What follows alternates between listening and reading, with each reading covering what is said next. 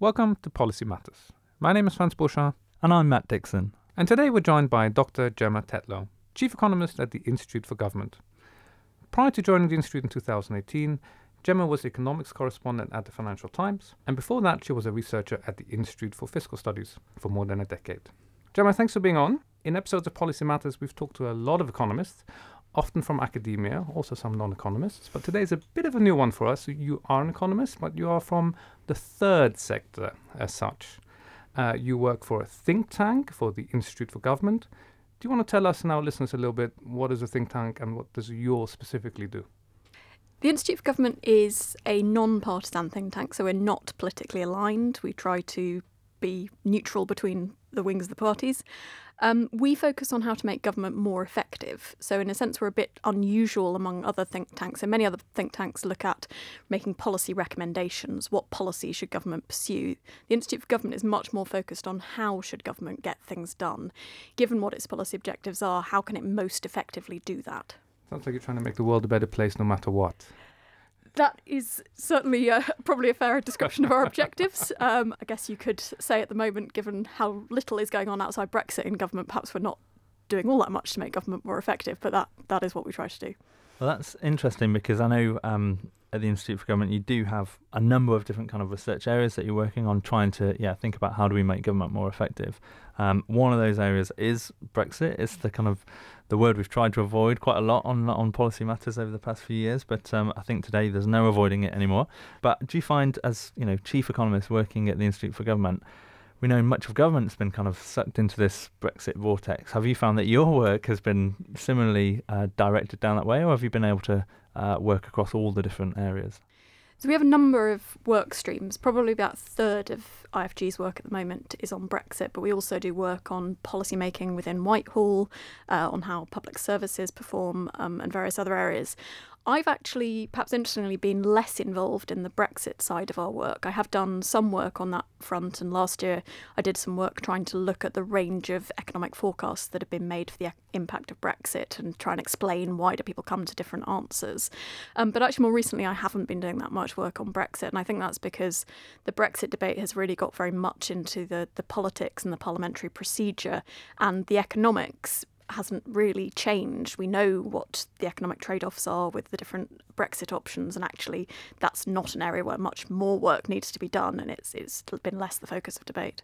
So I've therefore been working more on some of the IFG's other areas of work, including things like how public services are performing, and that's obviously been a big issue in the background of public debate in the UK, is after nearly a decade of austerity, how are services actually holding up, and why are we starting to see cracks appear across different services. Cracks, I think the wall has collapsed. Yeah, I mean, it's interesting to say that you've been able to look at different areas of policy and government, because we have had this kind of feeling of, there's just been a policy vacuum because of, Brexit. Understandably, a lot of resources have gone into that because it's a massive area, then we want to get this right for the future. But what can government do now for kind of reinvigorating domestic policy? What would be your kind of prescription for doing that? I mean, we've had 3 years of really a lot of focus going into Brexit, and that impacting on government's inability to make progress elsewhere. If you look back at what happened under Theresa May, there are sort of a few reasons why there wasn't so much progress in other areas. Firstly, particularly after the 2017 election, when Theresa May lost her majority in Parliament, it's much harder for a minority government to make progress on anything. Brexit sort of compounded those issues. There was disagreement within the cabinet, so you saw the breakdown of the usual cabinet unity. Normally, cabinet ministers would all sing from the same hymn sheet in public, but actually you saw leaks from cabinet. That went completely out the window, didn't it? For a time there where it was just, everyone breaking ranks. Everyone breaking ranks. You had things like the votes on Heathrow, where Boris Johnson was conveniently out of the country when the vote happened so that he didn't have to actively vote against the government. But that's pretty unusual that cabinet members would be allowed to dissent from government policy in that way. You also saw that because of problems around Brexit, there was quite a lot of ministerial turnovers, people resigning from government and being replaced. And so there were areas like prisons, for example, where you had 7 secretaries of state at the Ministry of Justice and 7 different prisons ministers in 6 years. And so there were things on the government's agenda like reforming sentencing and reforming how prisons operate that just never made any progress because you didn't have people in place for long enough. I mean, because it seems to me that Brexit will sort of transmute into some sort of, trade policy that will last for years and years. And then I was talking to some academic economists the other day who are working with the Department for International Trade about what the policies might be. And, and they're basically saying it's looking really tough.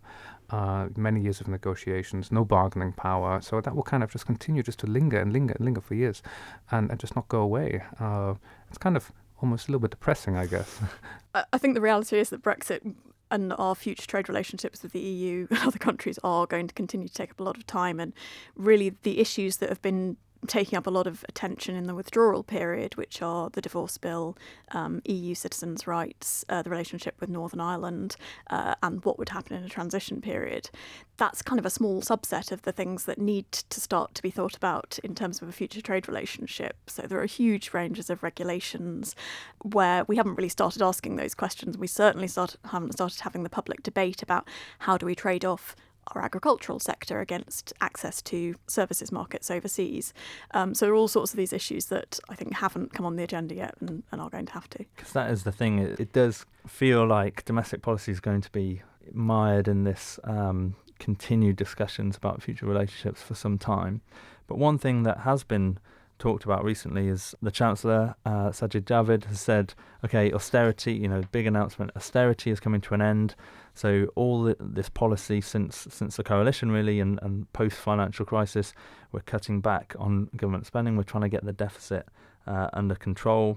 And, it's interesting because this is a policy that in the media it seems that if you read the newspapers, you think that, okay, everyone is on board with this is the right thing to do. But I think actually academic economists and professional economists have often said, this isn't austerity. The argument was one that we shouldn't have austerity, that actually it chokes off growth at a time when we should be investing and the government's cutting back spending.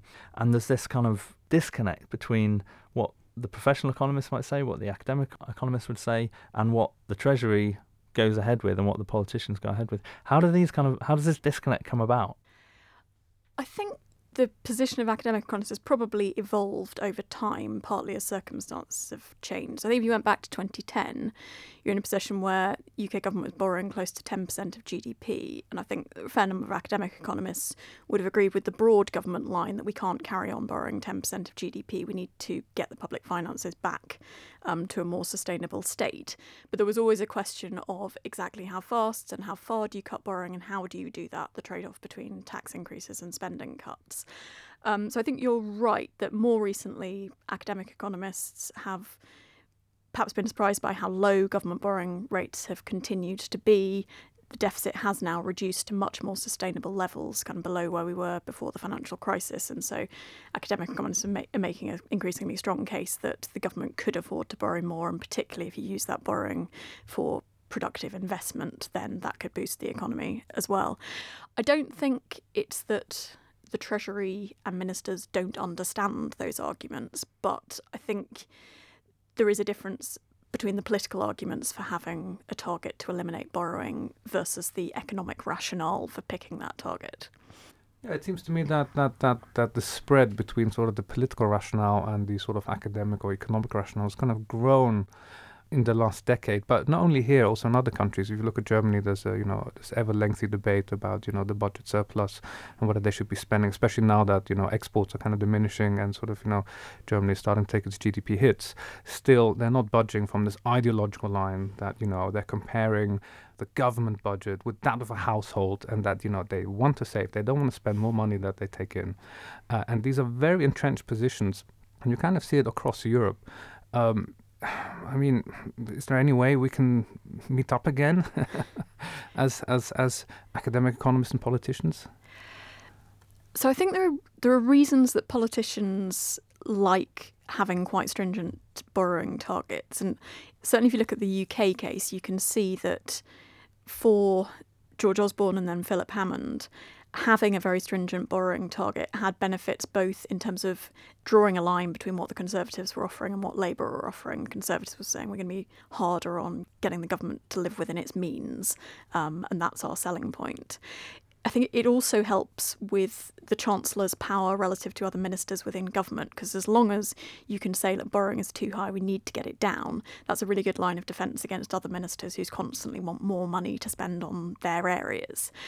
I think that's become more difficult as borrowing has come lower and lower, and I guess that's where the divide has opened up between the academic economists and the politicians. When borrowing was at 10%, everyone sort of broadly agreed on the direction of travel, even if they weren't quite sure what the destination was.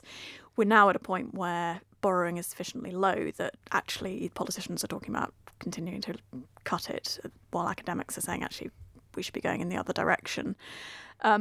In the UK, actually, I think the politicians are now on a very similar page to the academic economists. We have Sajid Javid talking about the need for more investment. They do seem to have taken the constraints off spending.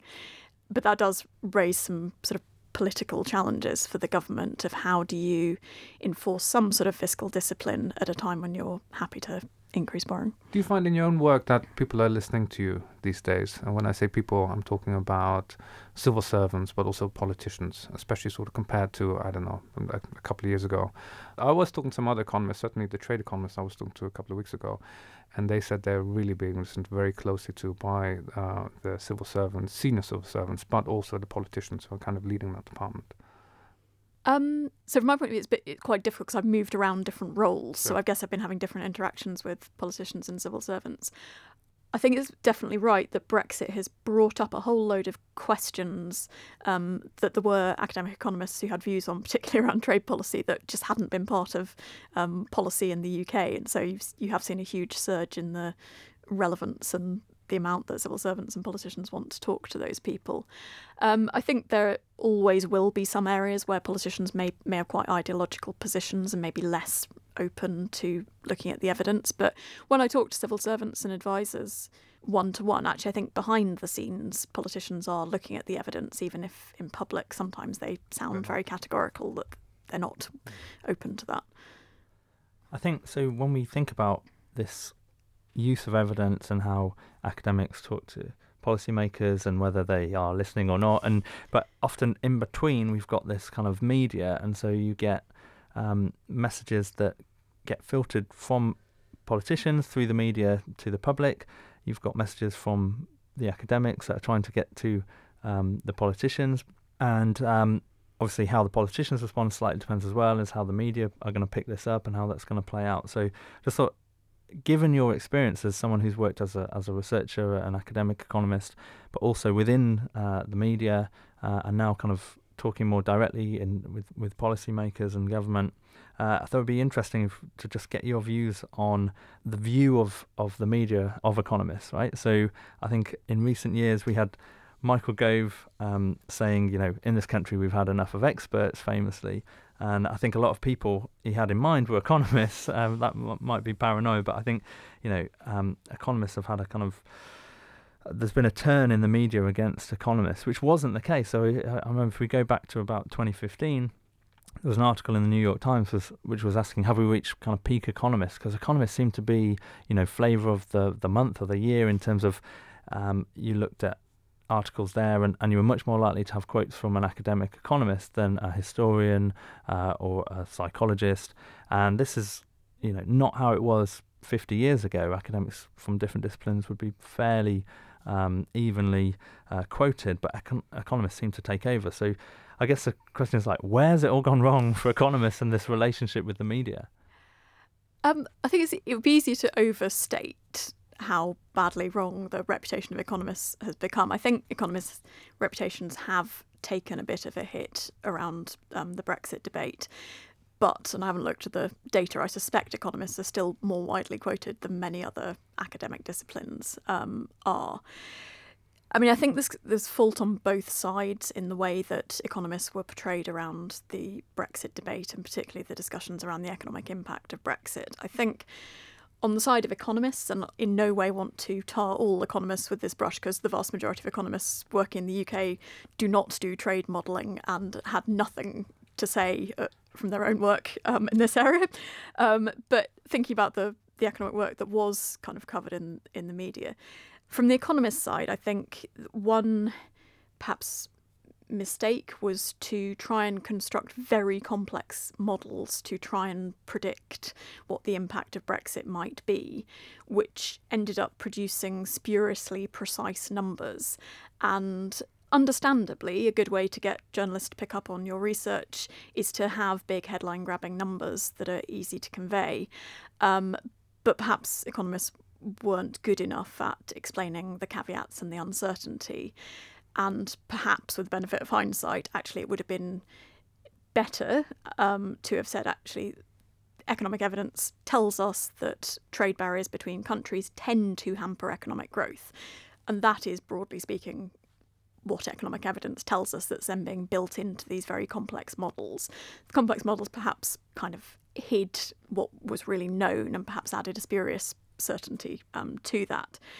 There were also certainly economists in the debate who were deliberately picking assumptions that suited their point of view, and to pick ones on each side. The Treasury modelling before the referendum certainly chose a set of assumptions that suggested that Brexit would lead to an immediate recession, because that was a convenient answer to give. On the other side of the debate, the economists for Brexit chose sets of assumptions that suggested Brexit would be great for the UK economy. So there were definitely players there who were not giving a good name to really what economists can add to that. I think it feels like that was one of the problems, was that, you have these extremes. And like you say, if you're trying to get journalists to pick up on your story, then having these big numbers and these kind of sensational headlines, and you certainly had that on both sides. So you had, the Treasury slightly more alarmist kind of forecasts, and then the economists for Brexit that were very much, sunlit uplands kind of forecasts and very divergent estimates. And then most of the other assessments were fairly similar in the middle of those two. But I guess the noise that just comes from that, and then the perception in the public is just, no one really knows, right? Because we just get bombarded with these numbers. And I think that's probably where the fault of the media comes into this, that particularly for those journalists who perhaps were less expert in this area and weren't able to interpret what the value of these different forecasts coming out were. Actually, sometimes it was presented too much as, well, some people say this, some people say that. Nobody really knows. It's all just opinion. And that made it difficult. The media could have presented it, and some bits of the media did present much more clearly actually where the weight of economic evidence was.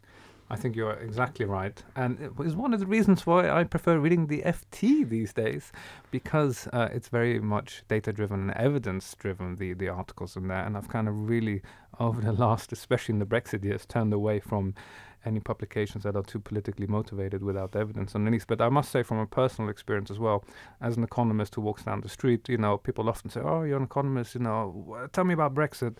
And my response would be, I don't know anything about Brexit. I'm a Labour economist, and within that, I specialise in education economics. But I know enough about statistical methodology that I shouldn't be answering your question, because it's really complicated. And, evaluation methods and statistics do, unfortunately, in modern day and times, get quite complicated. There's a lot of data out there.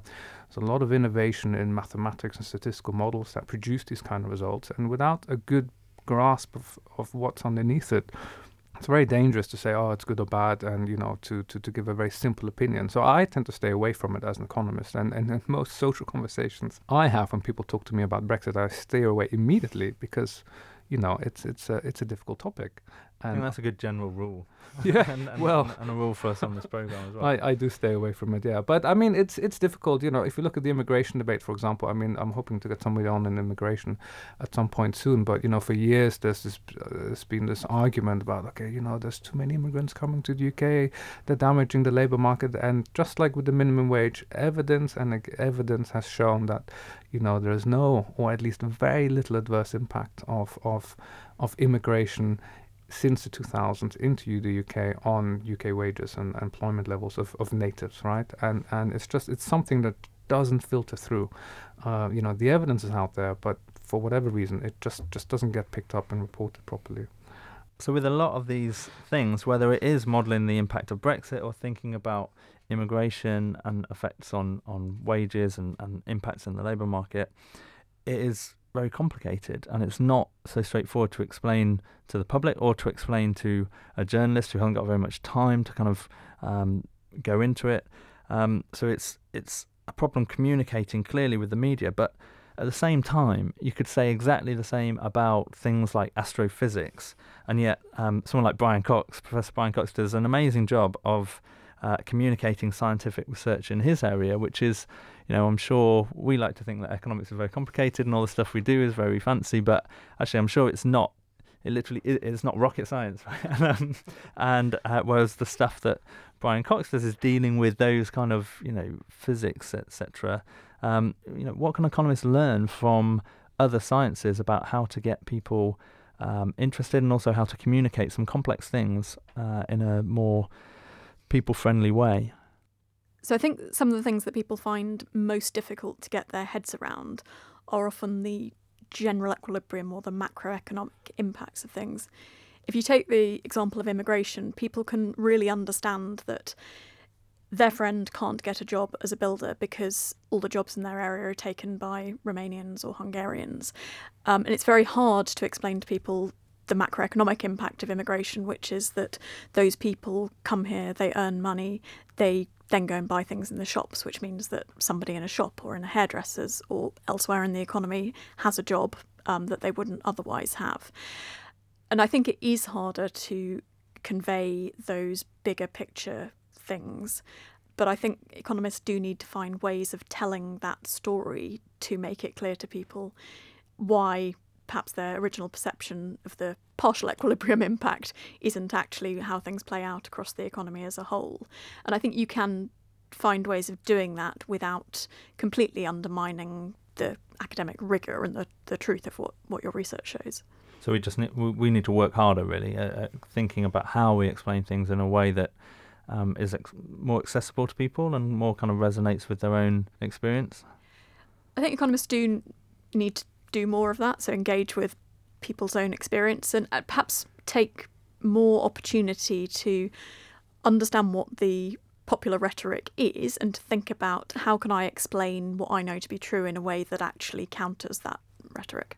You're sounding like a sociologist. We don't want to go there. No, but you're right. You're absolutely right. And some of the best economists I've seen recently have actually made statements along the lines of, go out and talk to people, stop looking at data, and try to build a narrative around the mathematical models that we have so that people can relate to it. And I think you're right, 100% right. That is the kind of the way forward. I think that's true. I mean, I think you can take the criticism of economists that they don't talk to real people enough too far. Economists do need to understand, and there is information to be gathered by talking to people on the front line. And I think there's quite interesting research now going on trying to think about how can we improve the measurement of GDP, for example, by understanding, do these numbers actually measure what we think they do when you look in practice at how we get the data.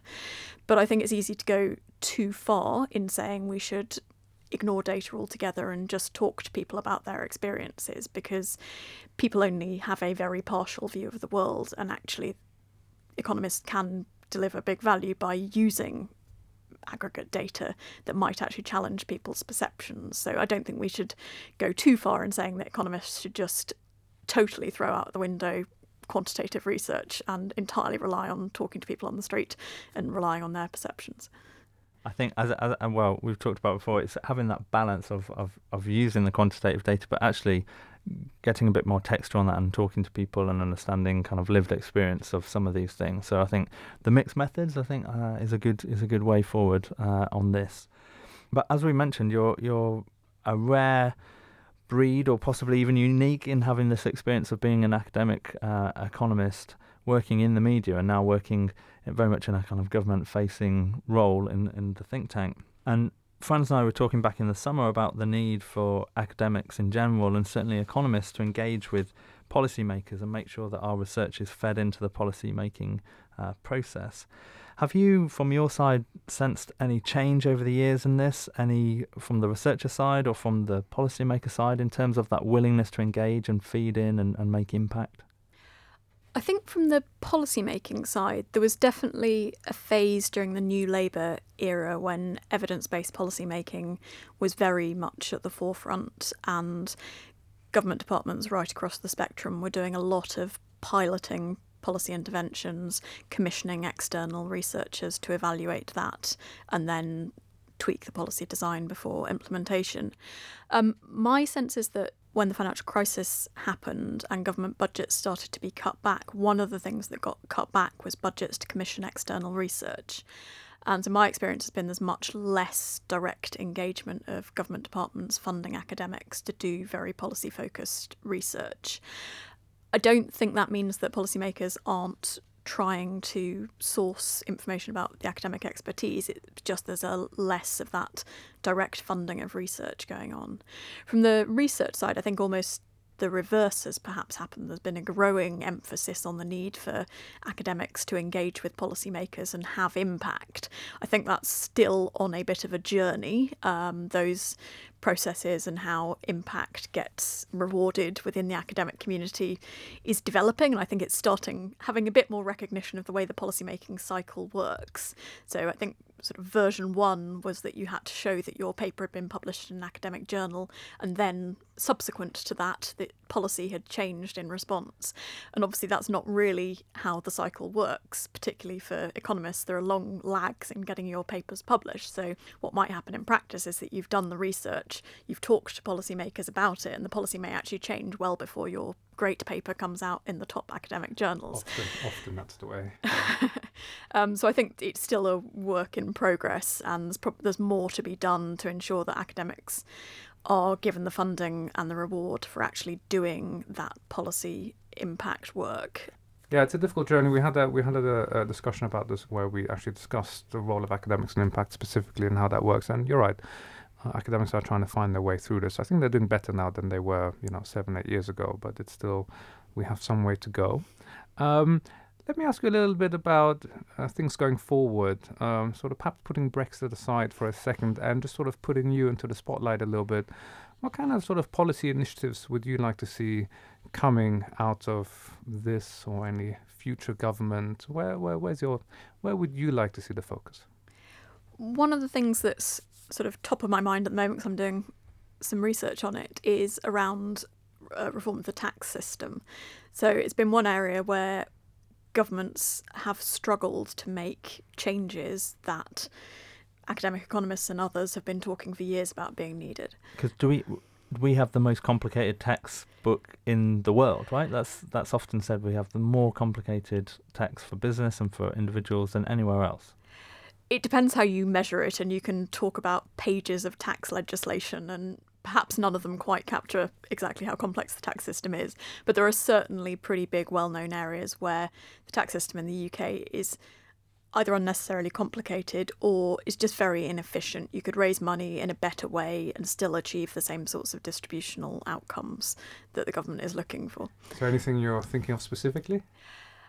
There are a variety of things. So, for example, taxation of property in the UK is a bit of a mess. We raise most of the money through transactions taxes, which just discourage people from trading houses that they don't I'm very want. happy. I just paid a lot of money to buy a new house.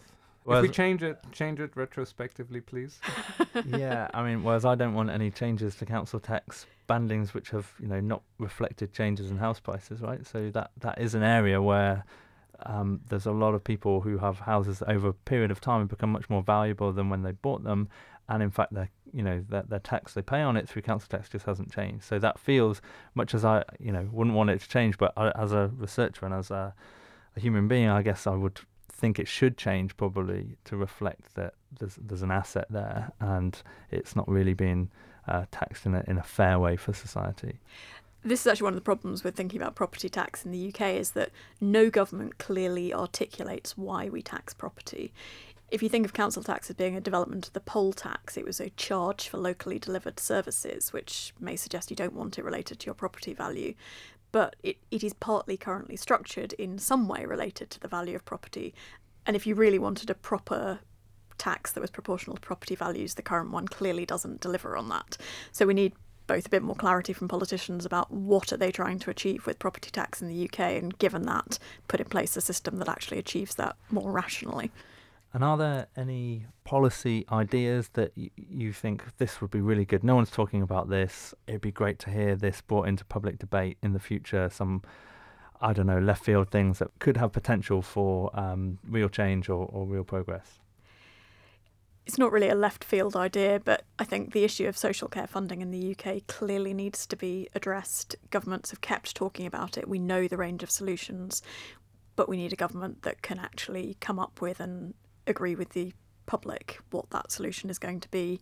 Similarly, I think we're missing a proper debate about the balance. What size of state do we want?